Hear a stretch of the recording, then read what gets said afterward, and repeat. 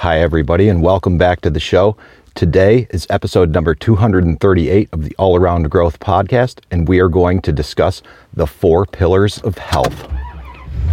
That's right, it's Wednesday, December 2nd, 2021. Kind of hard to believe it's December already, and indeed we are going to talk about the 4 pillars of health today. And for those of you who are new to the show, this is a show that is intended to provide insight and tools to build the life and homestead of your dreams. My name is Rob Kaiser and I am your host. The 4 pillars of health are nutrition, movement, stress, and sleep, with a focus on nutrition and sleep. And today, during the drive, I'm going to try to touch on all 4 pillars, but I am going to begin with a big focus on nutrition, most of all. Not just nutrition, but functional nutrition, right? And a lot of what I'm about to discuss comes from the Institute for Functional Medicine and some documentation that I received through the Cleveland Clinic, working with a doctor there in the Department of Functional Medicine, along with a dietitian. So let's get into it. What is functional nutrition and why does it matter? Functional nutrition is about finding the right way for each of us as individuals to eat, using food to maximize the potential for health and reverse dysfunction or disease. There is no single right diet that applies to everyone. We all have different genetic backgrounds, different dietary preferences, and different lives. We all want to be healthy, but figuring out how to make food and dietary patterns serve that goal can be difficult. Functional nutrition offers the concepts, strategies, and tools to make that happen. For centuries, humans have relied on the food supply as a source of energy, health, and connection. However, in the last 6 or 7 decades, changes in the food supply and how we use it have contributed strongly to the growing epidemic of chronic disease. Functional nutrition developed out of a desire on the part of healthcare providers to change that picture. Emerging science is very clear that food is a powerful influence on health. Food offers not only the calories that fuel our body's metabolism, but it also contains many diverse components that play important roles in all our bodily functions. In certain proportions and amounts, poor quality food can influence or create disease, and high quality food can reverse disease and sustain health. In a very real sense, food is medicine. Food also represents connection. In most cultures, food plays a major role in familial bonding, celebrations, and ceremonies. Through food, we connect with friends and family, and the memories we make with them are often recalled when smelling or tasting familiar foods. The action of eating also integrates the mind with the body, and this mind-body connection influences how we experience the world around us.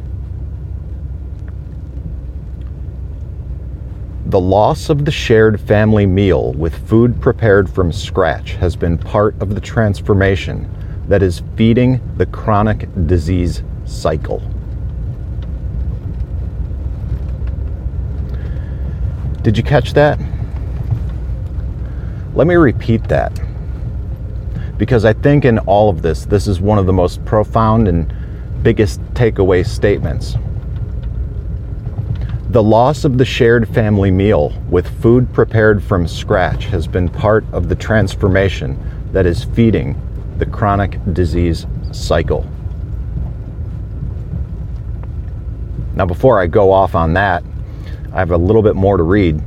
There are 3 basic elements in our diets: macronutrients, the proteins, fats, and carbohydrates that are the building blocks of all food; micronutrients, vitamins and minerals; phytonutrients, plant-derived substances that have a positive effect on health; and processed foods in the food supply interfere with the function of those basic elements. Now, processing practices include hydrogenating oils, adding sugar and sweeteners to foods, processing and bleaching grains, applying toxic agricultural chemicals to crops, and using trans fats in food manufacturing. These practices may increase the shelf life of food, make food look prettier, or make food taste sweeter. However, when they are the main component of a steady diet, they have the potential to cause harm and make us sick. Food is information, not just energy, calories. Food actually tells our bodies how to function by signaling exactly when and how each different type of cell should behave in every situation. So we want the very best information to reach our cells in order to achieve optimal functioning. That's why functional nutrition has had such an impact on my life. That last little line, the summarization of it all. When it comes to nutrition and food and my health, based on my experiences over the past 2 months or so,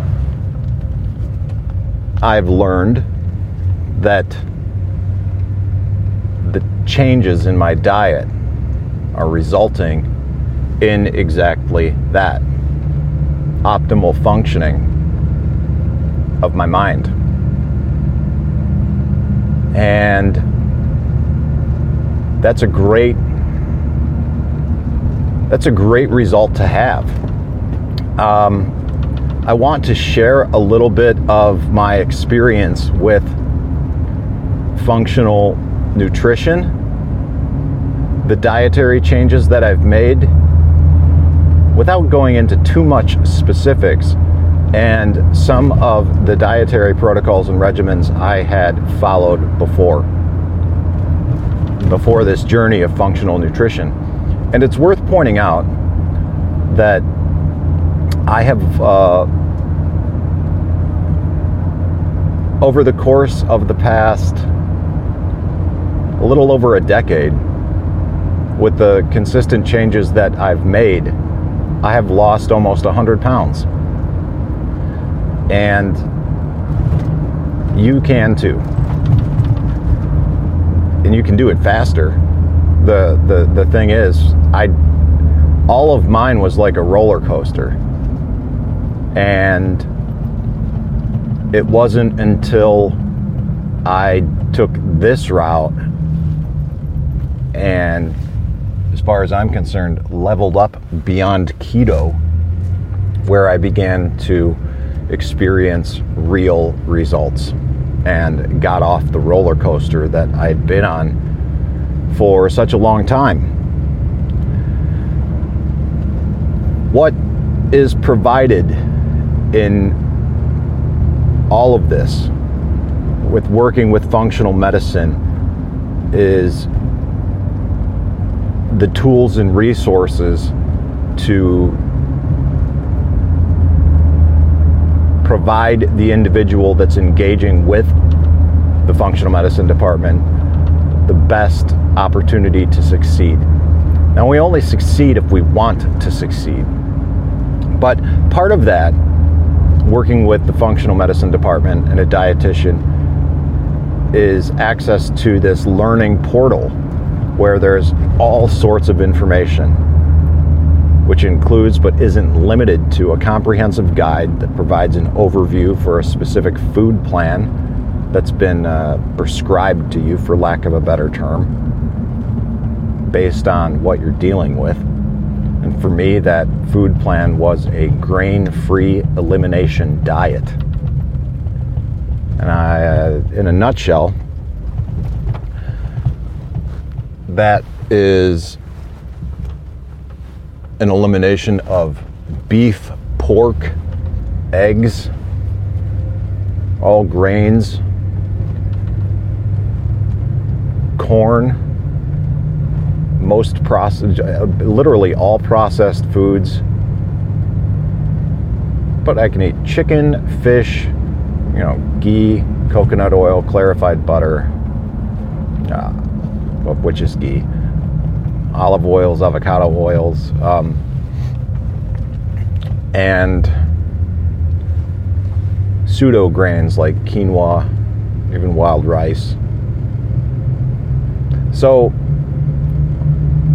what I've done, well, before I get into what I've done, in addition to this comprehensive guide that provides an overview for a specific meal plan, there's a weekly planner and recipes, provides a quick start guide to shopping and cooking meals.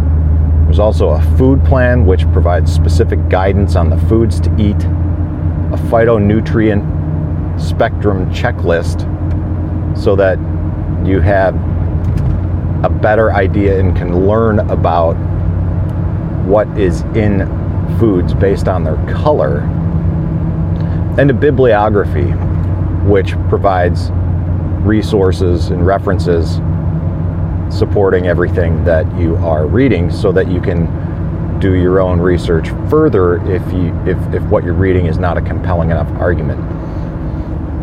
Now, I said something a bit provocative that when I leveled up beyond the keto diet, because my experience with the keto diet was largely based on some people that I heard on podcasts, and then my experiences in a lot of Facebook groups and other groups on other social medias, or people that I followed on other social medias.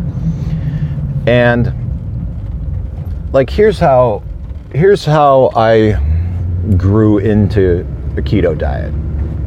I was eating like well over a dozen eggs a week with Bob Evans sausage and some cheese, little egg muffins, hey, keto friendly, a lot of bacon, ground beef and mushrooms.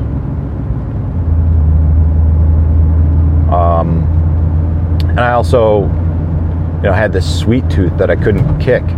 So I was making these little peanut butter whip things with cream cheese and artificial sweeteners and almond butter and all this shit, right? Keto friendly this, keto friendly snacks.